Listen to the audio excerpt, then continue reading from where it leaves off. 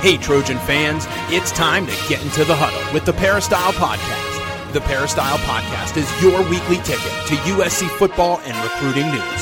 Don't forget, you can download the podcast 24/7 at our website, peristylepodcast.com. And now, here's the host of the Peristyle Podcast, USCFootball.com publisher, Ryan Abraham. Hello, Trojan fans. Welcome to the Peristyle Podcast on a Sunday, wrapping up the 2020 USC football season. We got the coach Harvey Hyde on the line, ready to talk about a lot of topics today. Got to wrap up a whole bunch of things and actually wrap up the entire USC Trojan football season because USC has opted out of a bowl game. So we're going to get to all of that, losing to Oregon in the Pac-12 championship game, and we're going to do that with the coach. You can follow him on Twitter at Coach Harvey Hyde or go to his website, harveyhyde.com. Lots of questions we got today. If you have any questions you want to send in for the offseason, podcast at uscfootball.com. That's the email address. Or you could call or text us at 424-254-9141. That's the voicemail number. We got a bunch of texts. We got a lot of voicemails, probably a record number of voicemails in the inbox. And what we're going to end up doing is answer some of them here on the show, and then I'll probably do a follow-up episode that's really just a mailbag episode, really just hearing from all of you, because there was a lot of, as you can understand, angry emailers and callers and texters. So I want to let you guys voice your opinions here on the podcast. So we'll probably do a separate show just for that. We're going to have Tunnel Vision on Sunday night, so we'll have some live options for you to get in and get your thoughts heard as well. And please, before we get going, I just want to let you know, if you have an Apple Podcasting app, if you can subscribe to the show, that really helps us out. Leave us a 5-star rating. Reviews, comments, feedback, suggestions, all of that put on there. We love it, and it does help grow the show. So please do that if you have an Apple Podcasting app, and give us a little Christmas present here on the Peristyle Podcast. Man, Coach Harvey Hyde, we got you on the line now. What a crazy last 48 hours or so since USC lost to Oregon in the Coliseum for the Pac-12 championship. Lots happened, so I wanted to break it down with all of you. First of all, how are you doing today, sir? I'm doing great. I'll tell you what, it's been a great college football weekend, all starting Friday in the Coliseum. Great ratings. Everybody should be really excited about the ratings. The Pac-12 should be excited about the ratings. Should they be excited about the performance of the teams? I'm not quite sure.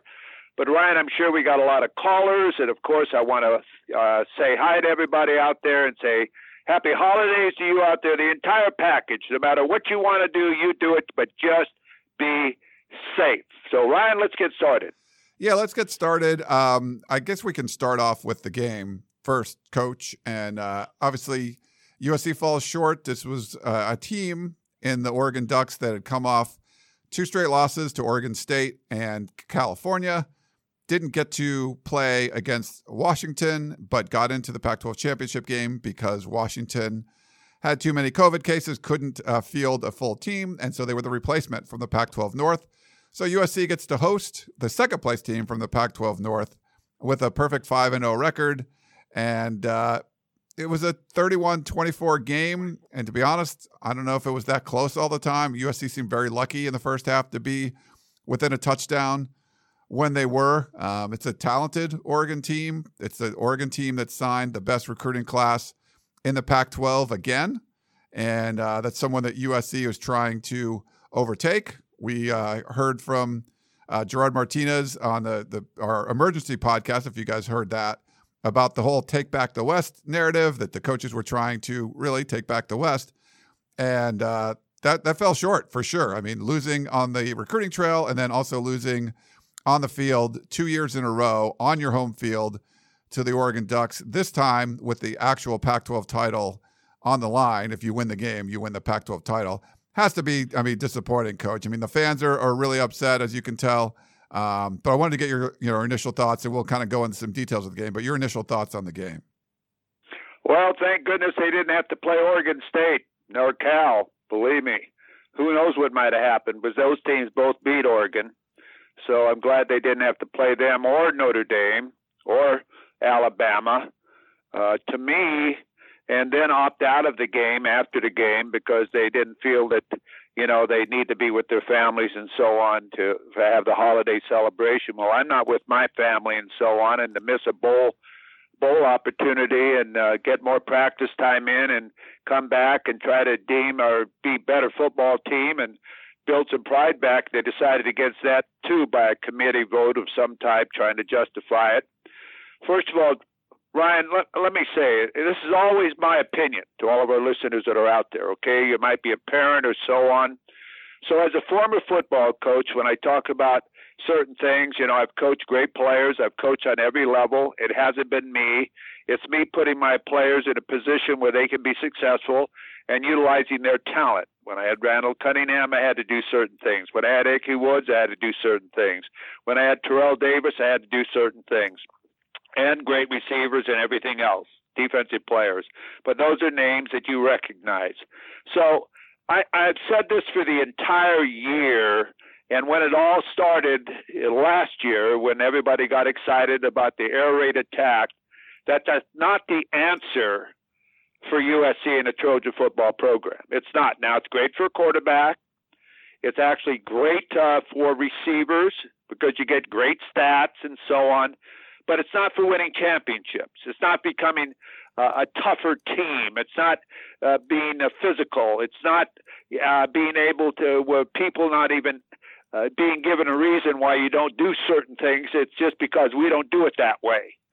Well, that doesn't make sense to me because you don't do it that way. You don't see any air raid teams that are in the championship situations. You see that Ohio State with Justin Fields, which is a great quarterback, had to go to its running game. He ran, and their rusher only decided to run for 328 yards. And Harris, a California product, now a third candidate off of Alabama's team as far as being able to run the football. And then Clemson runs the football. Whoever is winning and playing in championship games, Georgia, name them, they run the football.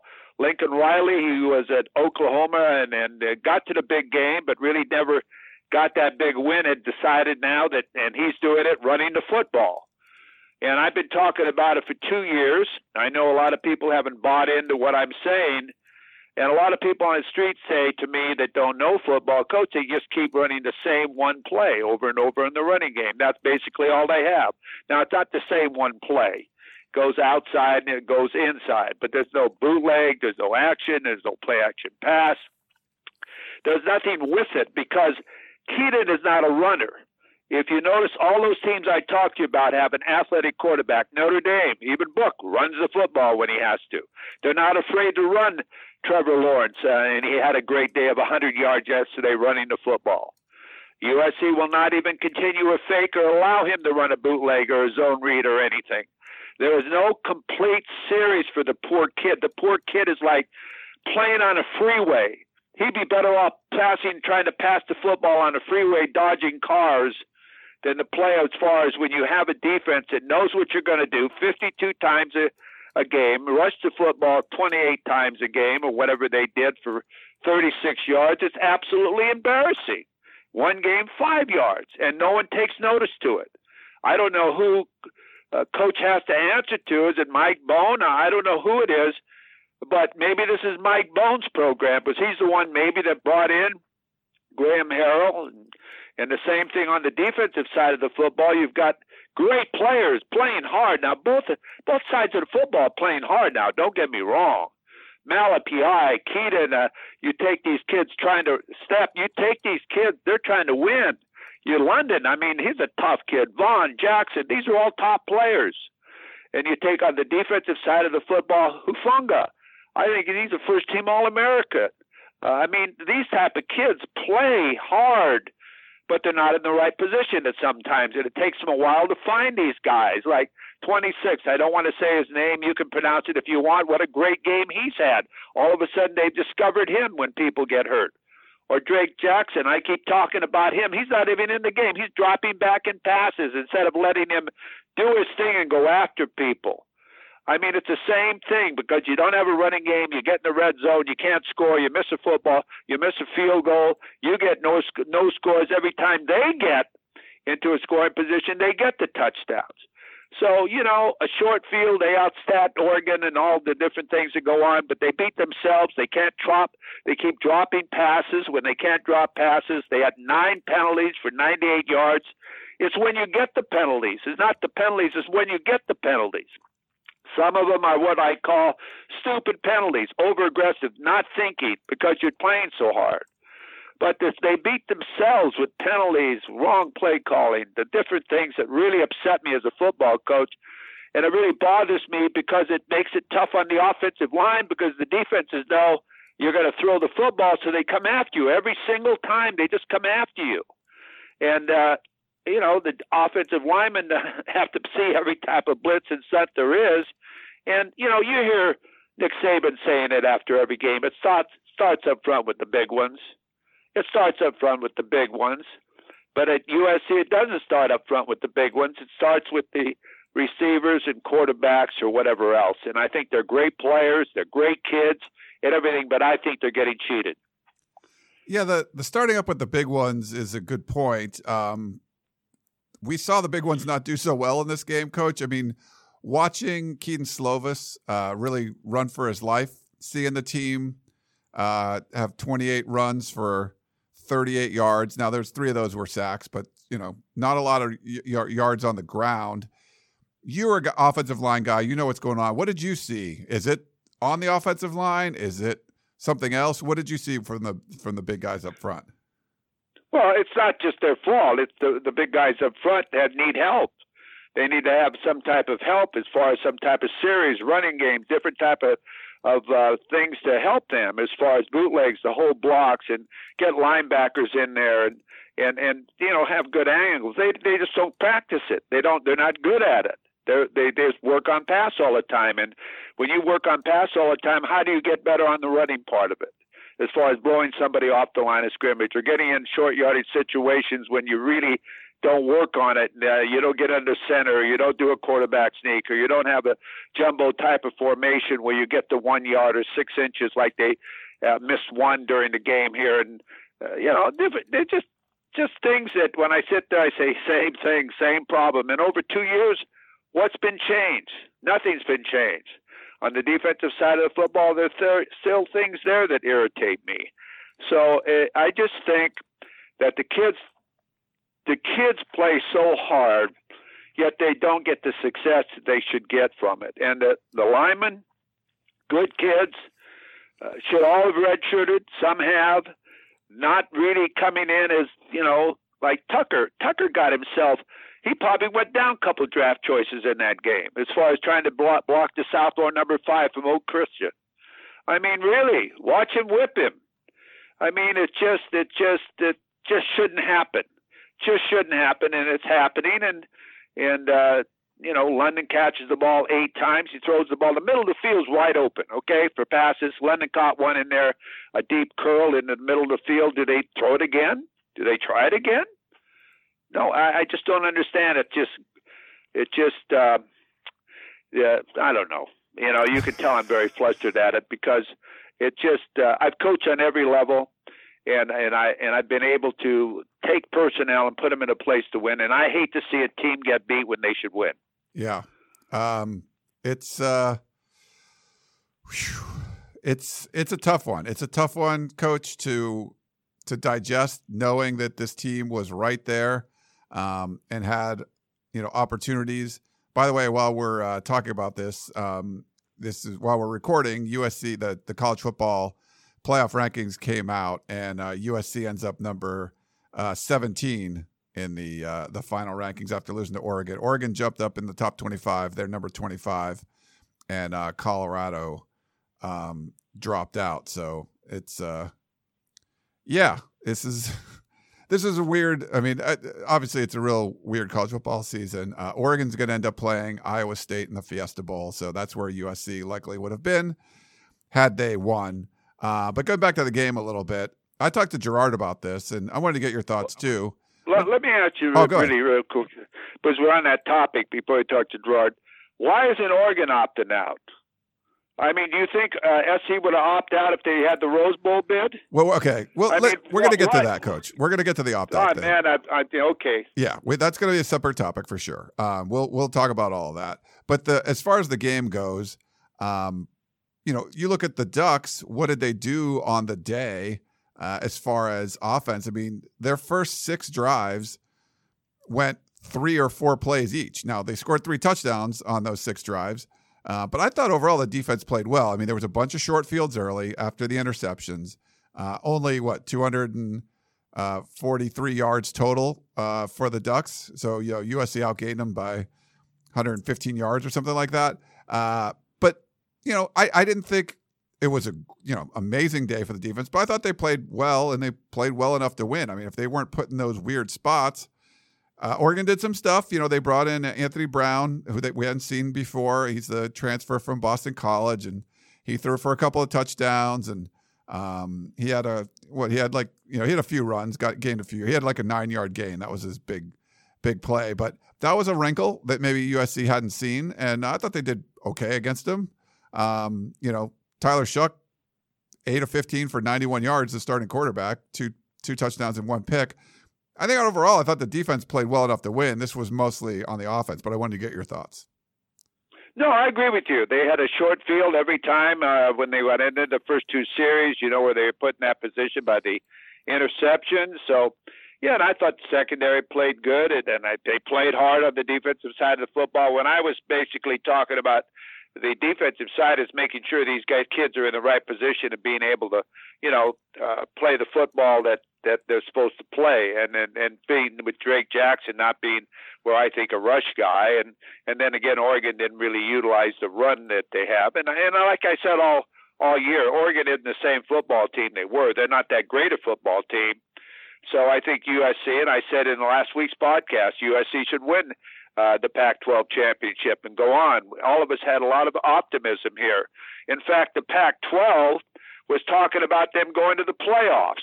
They were talking about Larry Scott as if we win, we're the Pac-12 champion, they should get in the playoffs. Please, come on now, let's be serious about all this. So that's the way I felt. But the defense, I thought, did a pretty good job as far as in the position they were put in. And you're right, as far as the stats were concerned. Yeah. This was a weird one, too. I talked to Gerard about this. I thought special teams were better all year. Man, this was like a 2019, 2018 special teams play. Like one of the greatest special teams play you're going to see, the onside kick, that was almost like a pass to Brew McCoy from Parker Lewis. But so many other bad ones, roughing the punter, getting a punt blocked, missing a field goal. There was penalties on returns. There was just so many special teams mistakes, Coach. I was like, they had 10 men on the field for one of the punts. They had to call a timeout in the first half. It just so reminded me of the old special teams. I don't know what you thought about it. I agree with you, and I call it undisciplined. When you have those type of penalties, you're undisciplined. You got to have your number of players on the field, and I'm sure it wasn't the coach's fault. It's just somebody absent-minded on the sideline that didn't pay attention to what he's supposed to be doing and what's going on. And on the Hufanga roughing the punter, that was not a smart play at all. He just wanted to be aggressive and hurt somebody and hit somebody. He's that type of football player. But that'll get you beat. He did that. And the missed field goal, he didn't miss it on purpose, but he missed it. And you got to be able to make kicks like that. And the blocking situations, Lennon even did a stupid thing, the way he hit that guy from the side and so on. I mean, these are stupid type of penalties that, you're trying to try so too hard, or you're trying to be somebody who you're not. You don't act like a tough guy, play like a tough guy. And I obviously think Hufanga can back it up. He can play like a tough guy. But you got to be smart on what you're doing, too. And that does kill you. It's when you get these penalties. It's when you get a punt block. It's when you get these type of things happen that good teams, this doesn't happen. And these kids keep beating themselves, and the coaches don't help them. When I was talking to Gerard about it, he would maybe not put the Hufanga thing on, the roughing the punter, basically tackling the punter, looking at that as a special teams play. It was just more of this is kind of the culture of the team overall. This is like a product of USC football, not a product of, this was a special teams thing. As a head coach, would you look at it that way? Like, I'm blaming Sean Snyder. I'm blaming the special teams coordinator. Or I'm seeing this across the board. It just, that penalty happened to happen on special teams, if you know what I mean. It just happened to happen there. It happens all the time. It's non-discipline. I mean, I don't see the discipline in the football team. I've gone through that with you as far as with, uniform, dress in a uniform, the way they, appear on the field with sometimes their own makeup of the uniforms on what they want to wear, rather than the way the team wants it to be worn as far as their colors. I've talked to pro scouts about that, and I say, do you ever care about things like that? And they say, we make notes on all of that. We notice the same things you notice. Is the guy an individual? Is the guy a team player? And it makes a difference when we draft or evaluate a player. So a lot of these kids don't understand that, but it's the coach's responsibility to tell those kids, hey, guys, you're getting graded for everything you do on this football field and the way we appear on television and with our alumni and people that talk about us. Are we all one, or are we individuals in how we play? The discipline comes from the head coach, and the head coach is the one with the sledgehammer, whether it's an assistant coach that needs it or a player that needs it. So I think that's where it all starts, and I like Clay Helton, but the discipline is not there when those things happen. Yeah, no, I agree with you there, Coach. Okay, so you mentioned this before, and we started to hear some rumblings even before the game. Coach, I had heard a few things that if USC doesn't win the game and go to the Fiesta Bowl, that they're probably going to opt out. Now, there was some circumstances, if you read the press release, that they had some COVID positive cases that weren't reported before the game. So that was interesting. That was a new wrinkle. There was definitely some injuries in the game. Keaton Slovis, hurt his shoulder.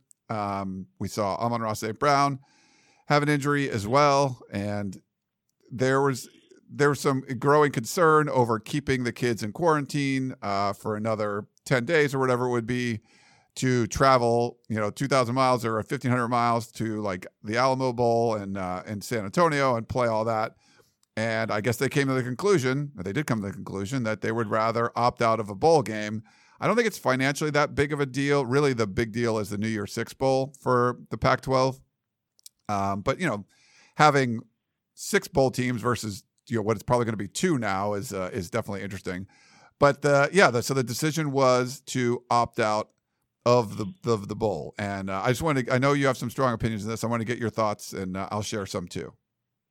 I'm embarrassed about that. I really am. First of all, talking about opting out even before you play a game. What are you doing? Trying to play the game, or are you trying to move on? You're trying to win a championship, and you mean you would opt out of the Rose Bowl? I mean, if you're going to go to the Alamo Bowl or whatever other bowl, if you're going to the Fiesta Bowl, you got to practice and you got to be away from your family for the holidays. You're probably safer being away from the holidays with your teammate being tested and so on and being quarantined than being at home and spreading it to somebody else.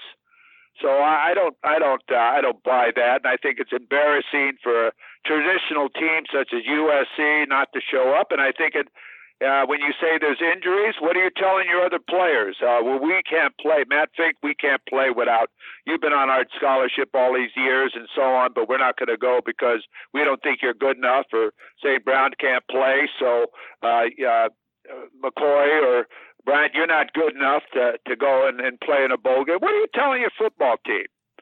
I think those are all excuses and wrong, and you got to go to a bowl game. Look at the days of practice you're missing. Look at the experiences kids get to go and play another team from another conference. Look at all of the above. I mean, it just like the Rose Bowl being moved to Arlington. I don't want to get into that, but how about the cheating you're giving these kids is saying they couldn't play in America's #1 college football stadium because the parents or whatever it is, they want more people in the stands to make more money. I mean, please, come on, guys. Give the kids the games for the kids, supposedly. So, opting out, I think that shows the nation when 9 of your, whatever it is, 9 or 10 of your schools in your conference are opting out. Why even playing football? I mean, you started last before anybody else. You didn't have any scheduling as far as the postponed games be made up. You didn't do any of that type of stuff. And now you're opting out. The whole conference almost is opting out. I mean, please. Well, I think that would be embarrassing. No wonder players are leaving the area and they're playing a national championship game and playoffs. Davis at Ohio State and Harris at Alabama and the quarterback from St. John Bosco at Clemson. I mean, my gosh, for national publicity in football and so on, this is a game that, there's going to be ups and downs. And to play in a bowl game and getting a ring size and and wear a ring and the memories. I mean, that's worth something for 2 more weeks. What are you talking about? I mean, you gotta be tough and and the whole nation notices this stuff. Yeah, I mean, I get it. Like these players have had to go through a lot. They're certainly not. It's not been a super fun experience for them. They wouldn't be able to go slip out and see their families. So I see a lot of the reasons behind it, but I think there's some other reasons behind it too, Coach. And it's tough. And I think a lot of it starts with like what you talked about, the discipline of the team. It starts at the top with the culture of the program. I think USC would have gone to a New Year's Six Bowl. They would have gone to the Fiesta Bowl. And I don't think it's more about distance where you're going to Phoenix versus going to San Antonio. I think it's more about the prestige of it. And do you want to go through, 2 more weeks of this protocol stuff if you don't have to and just move on? And is some of it being afraid of playing a game and losing another game, especially if you couldn't have like a Keaton Slovis in there? But like you have a good point. Wouldn't that be a great opportunity for Matt Fink and then some of the other players? If anyone that's injured, an opportunity for the guys behind them. Obviously, you want to do it safely, but they have another quarterback, and that could be a shot. Is USC wanting to? I mean, there was a lot of bad publicity after this game, Coach, losing to Oregon. Everyone, you can talk about winning all those close games during the season and you're still 5-0. You're like, we're 5-0, 1-0 this week, 1-0 this week. Well, when you lose a game, you can't say you're 1-0 this week, and it's sort of like all of those concerns that every USC fan had leading up to that game.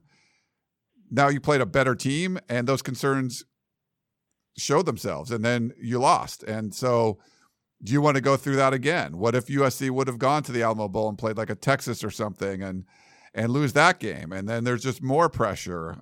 So I feel like there's some legit reasons that they would opt out, Coach, but I think there's some maybe, more self-preservation reasons too. The fact that there were some COVID positive cases this last week that we didn't hear about, a little bit concerning. They've been pretty upfront about all of that. So I don't know. It's one of those things where if you didn't have a head coach that was completely on the hot seat, that almost every fan just wants gone, maybe they don't opt out of this game. Do you know what I mean? Well, yes, and maybe you'll get exposed. And maybe someone there will see exactly the level of your football program and where it is. And what are you trying to do, hide it? I mean, I've talked to alumni. They call me all the time. And what do you think, Coach? This is ridiculous or this or that or so on. And I've been behind Clay Helton the whole time. I like him as a person. I've never said I don't like him as a person. But is it the answer?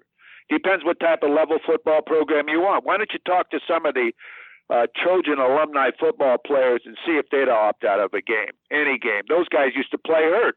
Today, kids can't even play hurt. I mean, not that you want them to play hurt, but those guys wouldn't even tell the coach if something was wrong with them, but they wanted to play and be a part of the team and go to bowl games and play. It was an honor to be a football alumni. Now there just seem to be excuses, too many excuses. Well, we've got this, we got a quarantine, we went through this committee. They got about 5 or 6 committees where they went through to have to prove that they're going to opt out and all of it. It's all excuses. I mean, if I was a head football coach there and maybe I'd get fired, which I've been fired before, I'd say, hey, guys, we fight all year for this opportunity. And we have a chance to, go out and play. And that's if we're doing the right things to win. And right now they're not doing the right things to win. I will tell you that. They might get exposed. But I'd want to play to get better and give my kids an opportunity of going to a bowl game. But again, that must be the state of the program, like you said, Ryan, where they are afraid to even play in a bowl game because they might get exposed. They're already exposed as far as coaching and people that know about football. Yeah, and to be fair, I honestly think there's some real good reasons too, but I'm tending to believe there's some concerning reasons as well, and it's been hard to get answers from people, and that's fine. I mean, they have to circle the wagons right now because there's a lot of pressure on this administration to make a move. I mean, almost every question we get wants to fire Clay Helton, and I wrote a column that I felt like this season was a failure. I don't know if you feel that way, Coach. I mean, it's a 5-1 season. You won the Pac-12 South. But to me, you're the most talented team. You avoided the hardest games on your schedule. You didn't have to play the toughest team from the North. You didn't have to play the toughest team from the South. You didn't lose any games because, Keaton Slovis wasn't the quarterback. You didn't lose, key players that were out. Like, Clemson had their quarterback out for a couple of games and had to play Notre Dame on the road, and they overcame it, USC didn't have to do any of that. So to me, this was a win the Pac-12 or bust. And then when you look at the situation USC had, that they didn't have to play the top team from the North, it should have been that much, easier to win the Pac-12 South, to win the Pac-12, and they did not. So I thought the season was a failure, and that's what I wrote. I don't know if you had any thoughts on that, Coach. Well, normally the feeling is at USC, or it used to be, our goal is to win the Pac-12 first and then go to the Rose Bowl. Well, obviously this year they couldn't go to the Rose Bowl unless they were in the college football playoffs.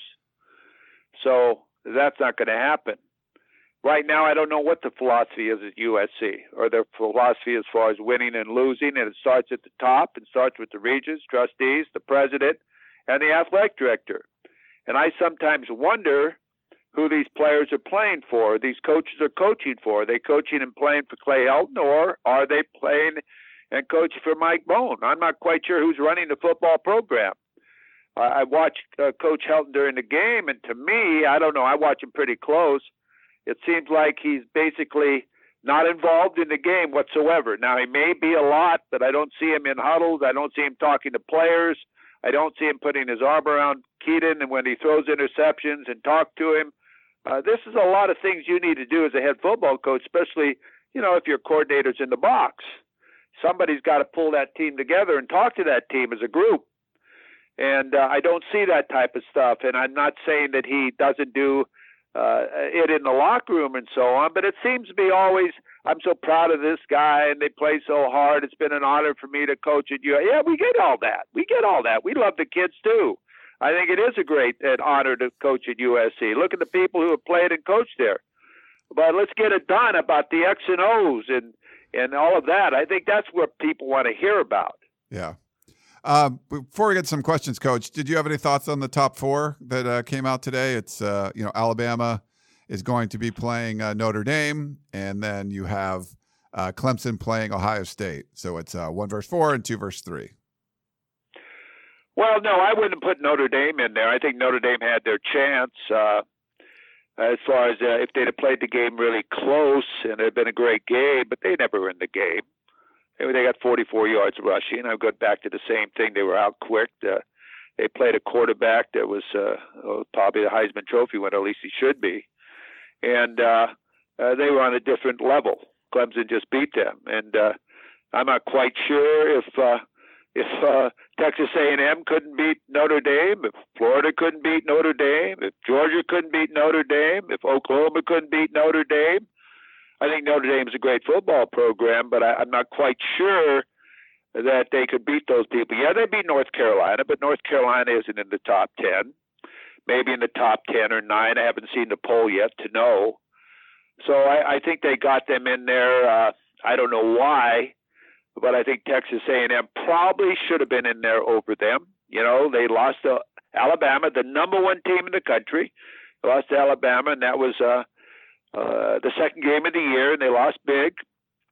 But Texas A&M has come back and won 7 straight. Their strength of schedule in the Southeastern Conference wasn't that tough. They didn't play the best teams, but I think they deserved an opportunity because they didn't lose their last game. They beat Tennessee 34-13, and Notre Dame got humiliated in their last game. So every time I've seen Notre Dame play in playoff situations, I don't know what the bookmakers think, but they're a 17.5-point underdog to Alabama, so they must think too that this is going to be a blowout. Yeah.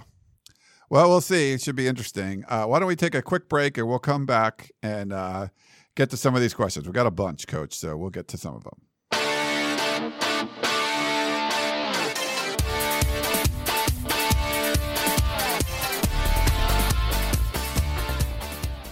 Introducing the Two-Way V4, where groundbreaking fuel cell technology meets fresh foam cushioning for the ultimate performance. With Fuel Cell, each step feels explosive, delivering unparalleled energy return. Paired with fresh foam, experience maximum comfort throughout the game. Its lightweight textile upper offers support and breathability without sacrificing agility. Whether you're hitting the clutch shot or locking down the opposition, the Two-Way V4 gives you the tools to play at a high level. Learn more and purchase the Two-Way for yourself at newbalance.com.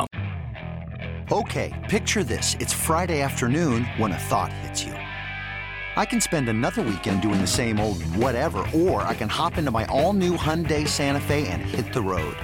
With available H-Track all-wheel drive and 3-row seating, my whole family can head deep into the wild. Conquer the weekend in the all-new Hyundai Santa Fe. Visit HyundaiUSA.com or call 562-314-4603 for more details. Hyundai, there's joy in every journey. All right, we're back here on the Peristyle Podcast. Like I said before, so we're going to get to some of these questions.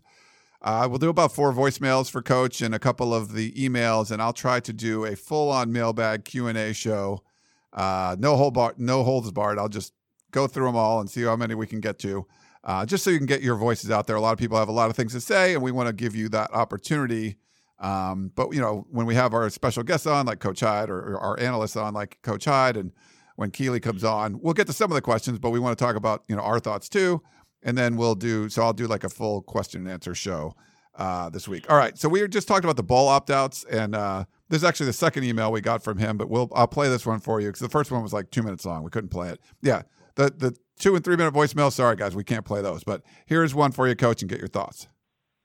Yes, Ryan, Coach Hyde, it's Bobby. Yes, with the second message based on breaking news. Second message is, it's just amazing to me. I'm laughing. If USC would have won, they would have been beating their chest wanting to get in the college football playoff, number one. Number two is they would have settled and played in the Fiesta Bowl. But number three, at the Alamo Bowl is not to their liking. They come out with a statement saying we're opting out. For a school that prides itself on the mantra, fight on, 2 years in a row, USC football is really giving it to their fans. Oregon and last year Iowa in the Holiday Bowl. Tell you one thing, I've never seen such depths of depravity from my supposed beloved university. Well, it isn't so much anymore, that's for sure. Have a good holiday. Well, I think he more or less agrees with what we've been talking about, because I agree with what he's saying too. You've heard me talk. It certainly has dropped to a different level as far as what people appreciate and what the program has been and where it is currently right now. And with that type of leadership, as far as deciding that it wasn't worth it for the kids, as they mentioned, they've been in such a terrible situation, which, hey, every team in the country's been through this, okay? It's not just USC, it's Alabama. I mean, Nick Saban had it. I mean, it's through, I think Dabo Swinney had it. I mean, it's been through every conference of every school. Everybody's been in quarantine, basically saying. So to use that as an excuse, I don't buy it, okay? I don't buy it. I think it's just part of it. I think it's part of dedicating yourself to a goal and being able to complete that goal and play. And like you say, Ryan, there might be other reasons that they might become exposed and they're afraid they'll be beaten again and then get more pressure on the program. Well, that's what you need to do. If that's what you better find out where your program is. That might be a good indication, so maybe you'll find out and know where your program is. I mean, don't hide behind it. Find out what it is and go for it. That's if you want that type of program, and I think they have to make that type of decision on what type of football program they want at USC, okay? They played the Rose Bowl 33 times, more than any other school that's ever played in the Rose Bowl. Now, all of a sudden, they can't even smell a rose. So I think they have to look at their program overall, decide what they want, not what we want, because they're the ones running it. Yeah. We got our buddy Sergeant Rodney Strong in Fort Lewis, Washington. He said, well, this game was an eyesore to watch. Our players play so hard and are so talented, but man, the coach, the discipline, the game management, the penalties, the bad play calls, It's like everything that USC did against weaker, less talented teams and got away with it, caught up with them against a more talented team like Oregon. I could not agree with Sergeant Strong more there. He said, what can be improved or worked on from here to make USC a national title team again? Because it seems like USC plays terrible against teams that are equally talented as them and plays good against less talented teams. Is it the players, the coaching, the leadership? Why is USC so bad against quality teams? Thanks for all you do, gang, and fight on, from Sergeant Strong. Sergeant, I think, is a combination of everything. You know, to go to battle like you've been in the service, you know what I mean? You have an Air Force, you have an Army, you have a Coast Guard, you have the Navy, you have it all, and you've got to have it all to go to battle and win. And I think right now all they have is an Air Force or whatever it is. They don't believe in the Army. They don't believe in the Marines. I mean, they don't believe in street fighting or whatever it takes now. And I'm not talking about penalties. I'm talking about in the trenches, where you get down there and you get your nose bloodied or you butt somebody in the face and you play great football. And that's what's won, in the trenches. And you get that 1 yard that you need, or you make that big play that you need, or you have a complete offense or defense. You know, that's like going to war without any shells or ammunition. And you've got to be able to put them. You have a plan how you can win. If we need the Air Force, we got the Air Force. If we need the Army and the Marines, we've got them. At USC, they don't have a plan. They just have one phase of what it takes to win championships or win battles. And right now, their philosophy is they're going to throw the football no matter what, and they're going to not increase their running game because that's not what they believe in. And we've talked about it for 2 years. There's been no change whatsoever. In fact, there's less now than ever as far as seeing any type of series or bootlegs or jet sweeps or counters or any of that. Less than ever. So as far as I'm concerned, they got to look at what they're doing and what their battle plan is. So just a little breaking news, Coach, that Colorado is going to play in the Alamo Bowl against Texas. So looks like if USC didn't opt out, you got a rematch with Texas. That would have been an interesting one. That would have been. And congratulations to Colorado. They didn't have a chance to play in the championship game, but Carl Durrell and his program and his Warriors are going to go take them on no matter what happens. And I want to congratulate them because they're willing to do that. And I will all be watching that football game and seeing what happens. So it'll be a tough one. Texas is a good football team, very physical football team. But again, Colorado will represent the Pac-12 because they'll go there to play. They want to play. And I think that's what's great. They want to play. They want to play football. That's what they go to school for, along with their education. Let's go to another voicemail, Coach. Hey, this is Dan from Covina, calling to make my annual coaching assessment. As you know what I'm probably going to say.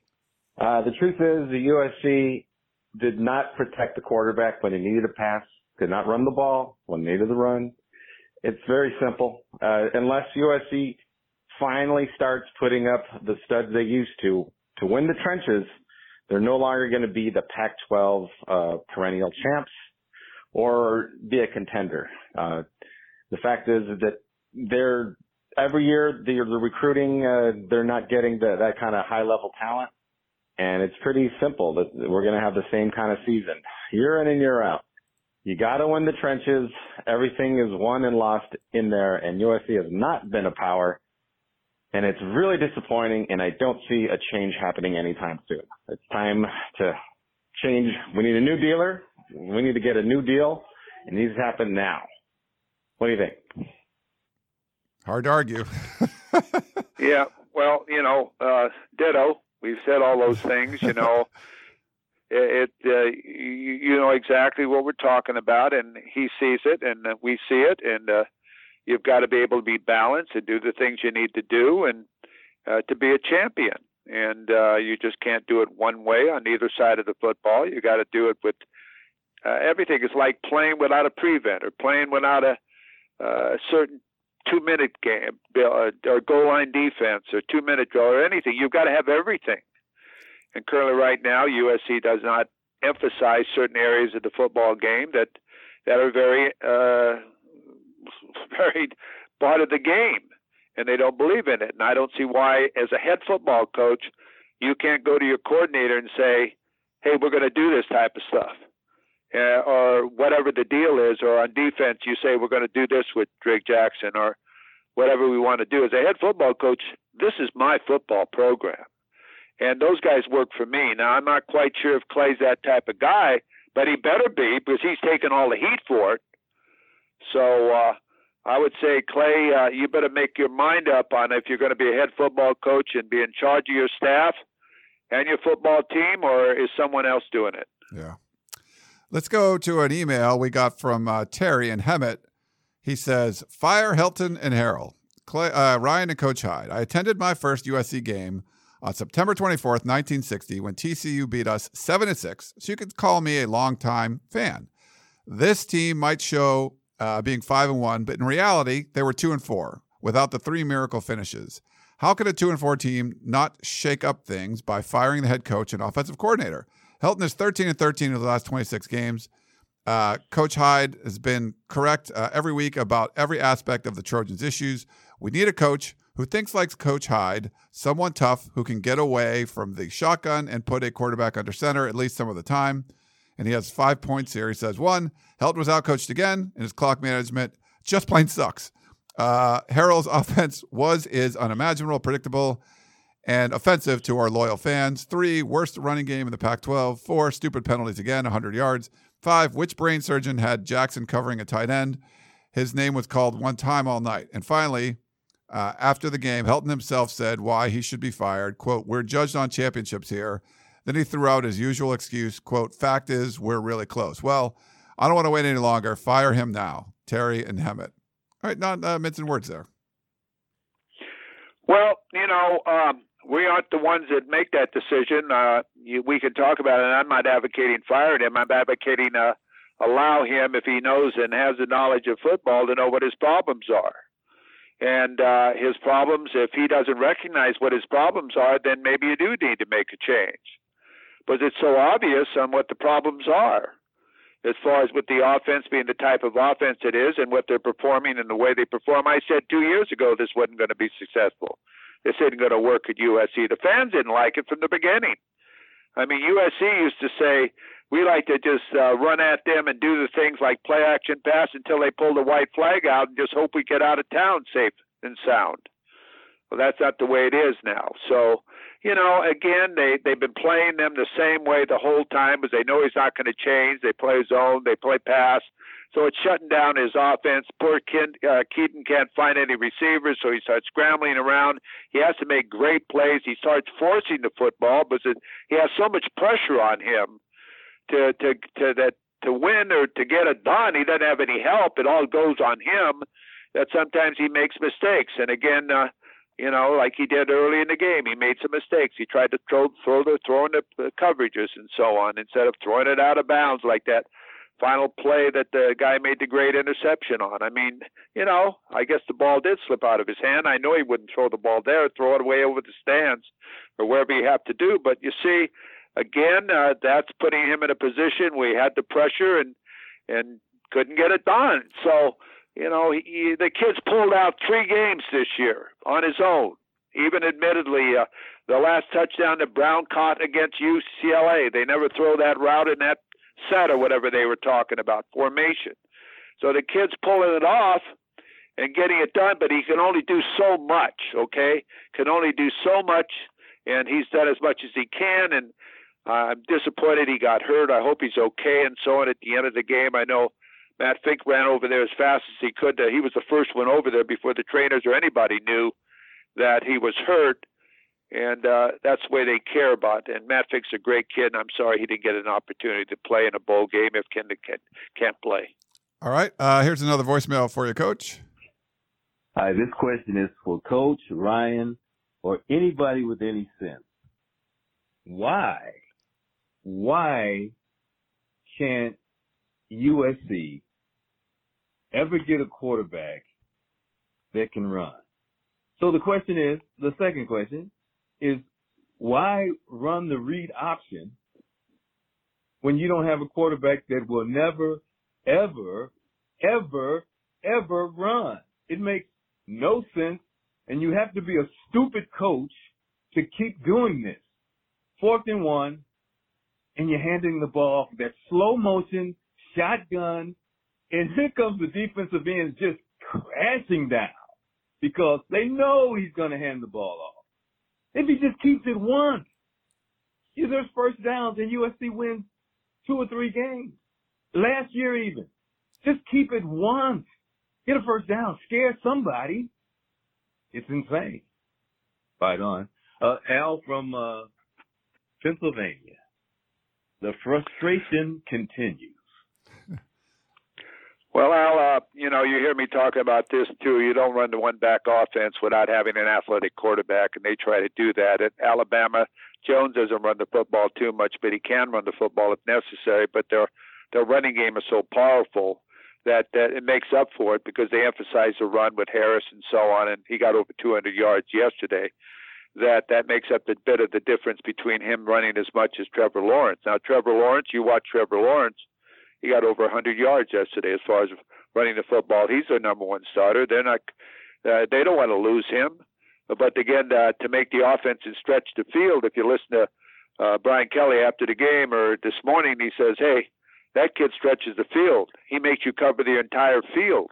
Well, USC doesn't make you cover the entire field as far as the running game is concerned. They don't do any runs to the outside.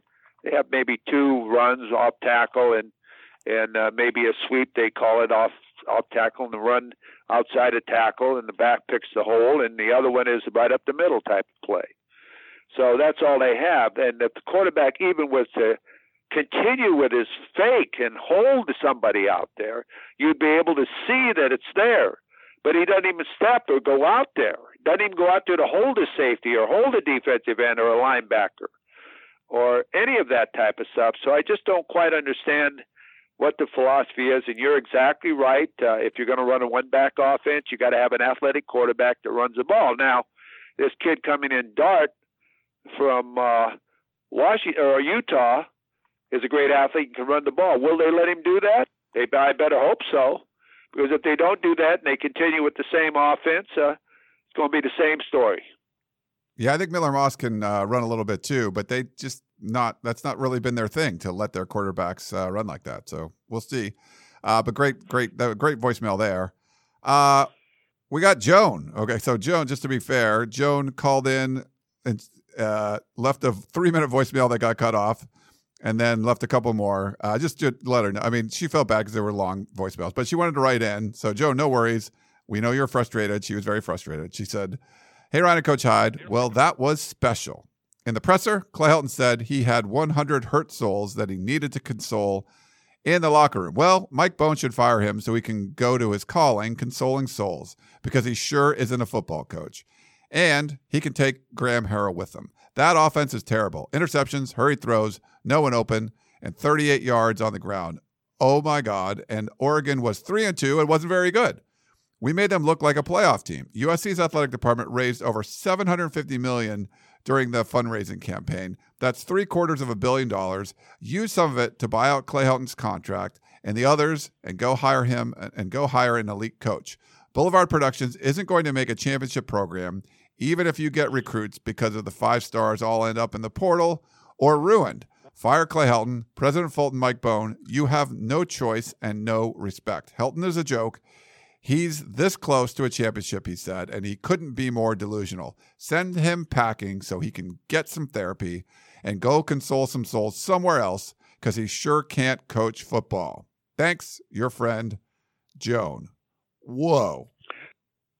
Bringing the heat, Joan. Joan bringing the heat. Joan's bringing the heat. And, let me just use this as an example. Joan, JT Daniels left USC last year, and I wasn't in favor of that. I felt bad about that, and I wasn't for it at all. I felt once you start a program, you stay and finish that program, and your opportunity can be there at any moment again, like he lost his starting position in the first game, but he went to Georgia, and he had to get eligible, or get not only eligible, pass physically. And since that's happened, I would change my mind and say I think he made the right move. He went to a program, plays defensive, great defensive football, plays in a great conference. They run the football really well. He throws the ball 16 times a game, maybe 20 times a game. And right now, they might be one of the best teams in the country. Why? They're balanced. They can do it all. he's not getting sacked, and he can play in this type of system. That's the same type of system that Alabama's running as far as with Jones and so on. So now I commend him. I mean, I hate to say this, but he's fit in down there, and he's in a good situation for himself, and he bettered himself. I mean, instead of running around and getting sacked again. I've said this from the beginning of the season. I said it last year. Your quarterback, if he lasts the season, you're lucky under the current situation that they're playing under, because they know where he is, and they're going to go after him. And they know that the weakness of your team, possibly the softest part, is your offensive line, so they're going to challenge him, try to confuse him, and that's what teams do. Yeah. Let's go to, we got one last voicemail, then we might do one more email after that. Here you go, Coach. Hey, guys. It's Don from Chicago. After the Oregon game, the most humiliating, embarrassing loss that I've ever seen in 40 years of watching USC football. I don't want to recount it, but it essentially encapsulates the Clay Helton era. Helton has to be fired. And in fact, if he had a shred of dignity, he would resign himself. This is just too much to bear. Unbelievable talent on our side, not prepared to play the same old garbage. Penalties, mistakes, horrible play calling, no discipline, missed tackles. It just goes on and on. And then Clay Helton saying after the game that, we want to win the Pac-12 championship and we're close. Are you kidding me? He needs to be fired immediately. Ryan and Coach, please comment about this. Is there a shred of chance that he will be fired now after this season? Or are we going to have to tolerate a whole nother year of this jamoke leading our precious team? Don from Chicago, thanks again. Bye. Well, I think personally you're going to have to put up with another year because I don't think that Mike Bohn is in that mood. He's protecting the team, is not sending them to a bowl game because they'll get, like I said earlier, people will be exposed to what the program really is. Against Texas, wow. I'll tell you, if they were playing there, it would be a very physical type of football game, and who knows what might happen. Now, if you're doing that, then you're obviously going to hire him. Now, when you look at other universities around the country, you look at Oregon, they give their coach, who was being interviewed or wanted to interview him for the Auburn job and other jobs. They give him a $27 million extension because he's one of the top recruiters in the country, won the Rose Bowl last year, and doing a great job up there and really much liked by his players and staff and so on in the community. And they're not afraid to give money. Now, USC is probably one of the richest traditional schools there is, and I know that it's a lot of money, but it would be something like $14.7, I think, to buy out Clay. And you can't feel sorry for Clay. He's had his opportunity. I love him as a person, but getting $14.7 on top of what else he's getting, he's had a pretty good run at USC.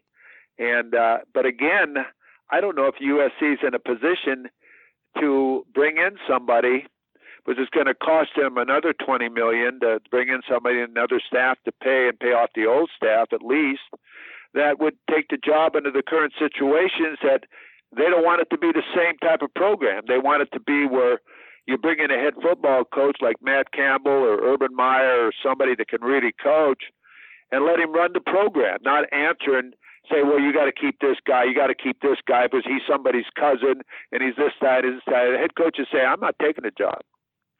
Don't put me in that position. You got to give the guy the opportunity. If there's 26 people on the staff or 30 people on the staff, they all work for me. When I went to UNLV as the head football coach, I made everybody on the staff resign. Everybody resigned. I didn't keep a lot of them, but everybody reapplied. So if they did come back, they knew they were working for me. They weren't working under the old conditions. They were working for me because I'm the one that hired them back. So you've got to have this type of loyalty, and you've got to give that type of power to the head football coach where he can decide who he's working with and who he answers to. The ball is wise and everything else, and let him coach the football team. You put in there, don't break the rules and regulations. Otherwise, go for it. And a guy's got to have that type of feeling and understand that the University wants to play in the college football playoff, wants to. Right now, it indicates to me they don't want to even play in a bowl game. So I'm not quite sure exactly what their philosophy is, but before you can get a new headed football coach, you better have one, and you better decide how you recruit one like this, because you're not going to get one with the current situation on what their attitude is. Yeah. We'll do one last voicemail for you, Coach. We talked about special teams a little bit, but Gary had a question. The title game was terrible, but until Keaton Slovis threw that horrible interception, it looked like another 2020 come-from-behind fourth-quarter win. My questions are about special teams. Have you ever seen a better onside kick than Parker Lewis kicked to Brew McCoy? And why did we suddenly decide to run back all the kicks on Friday after wisely taking most of them on the 25 this season? I know Gary Bryant saved us at the end of the UCLA game. Fight on, Gary, class of 75. I think USC's returned a lot of kicks this year, not taken a lot of knees. But, I don't know. What are your thoughts on that, Coach? Well, it depends on where you are in the game and what the situation is and the field position you need and all of the above. You needed a big play against UCLA to get back in the game, but you didn't have a lot of time. So actually, I'm sure he was told by Snyder, if you can, run it out. Get it out because maybe you'll break it. And he was fortunate, and he did. There's some situations and time, depending on the game and so on, where you fair catch it, but you don't want any mistakes, take any chances, and you'll take the ball on the 25-yard line.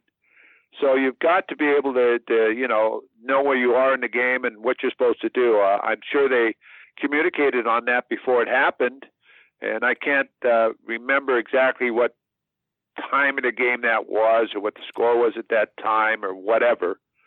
But I'm sure that it's planned and determined before you go on the field exactly what your plan is as far as running it back or fair catching it, depending where the ball is.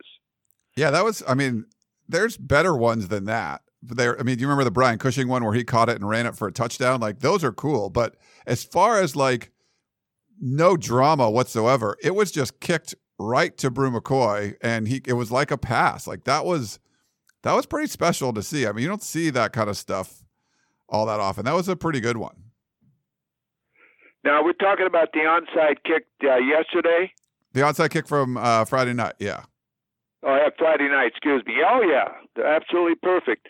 And great field position. Everything was good. Good call. Snyder thought it was going to happen.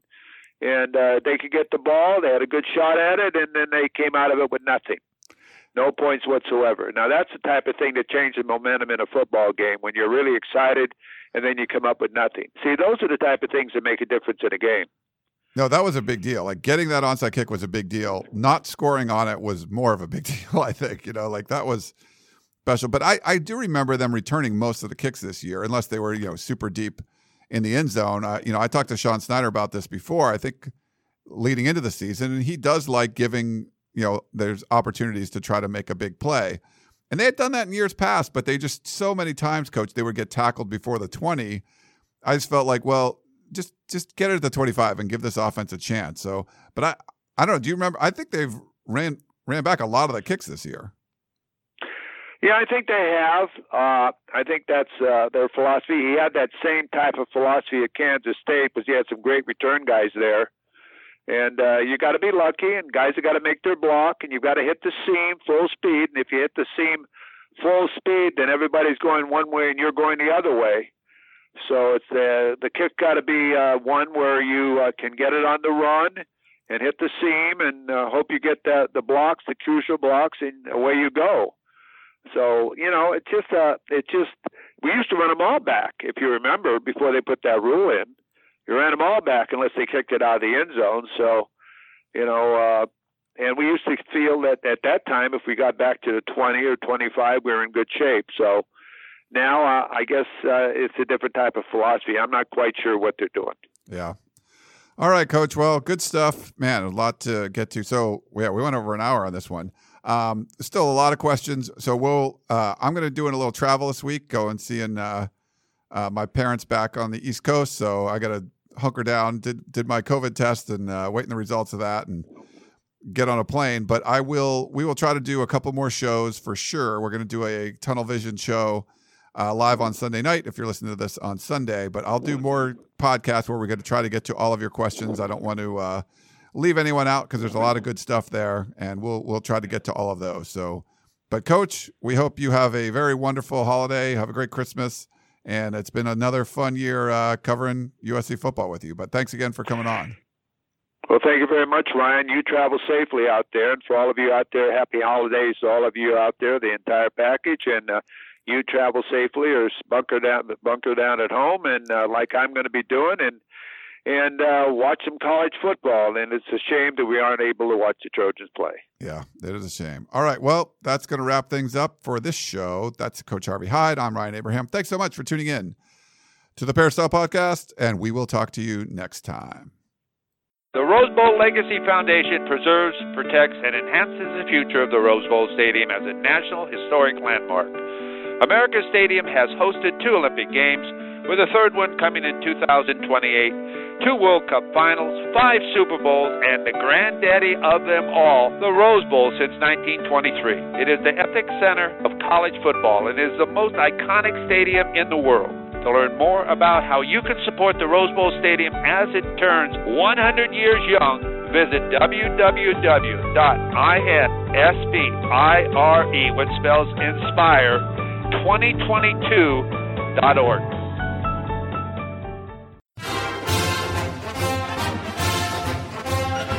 You've been listening to the Peristyle Podcast, presented by USCFootball.com. Be sure to tune in next week for the latest news on Trojan football and recruiting. And don't forget, you can automatically download the podcast directly to your smartphone or tablet for free. Just click the iTunes link on peristylepodcast.com or search for Peristyle Podcast at the iTunes Music Store.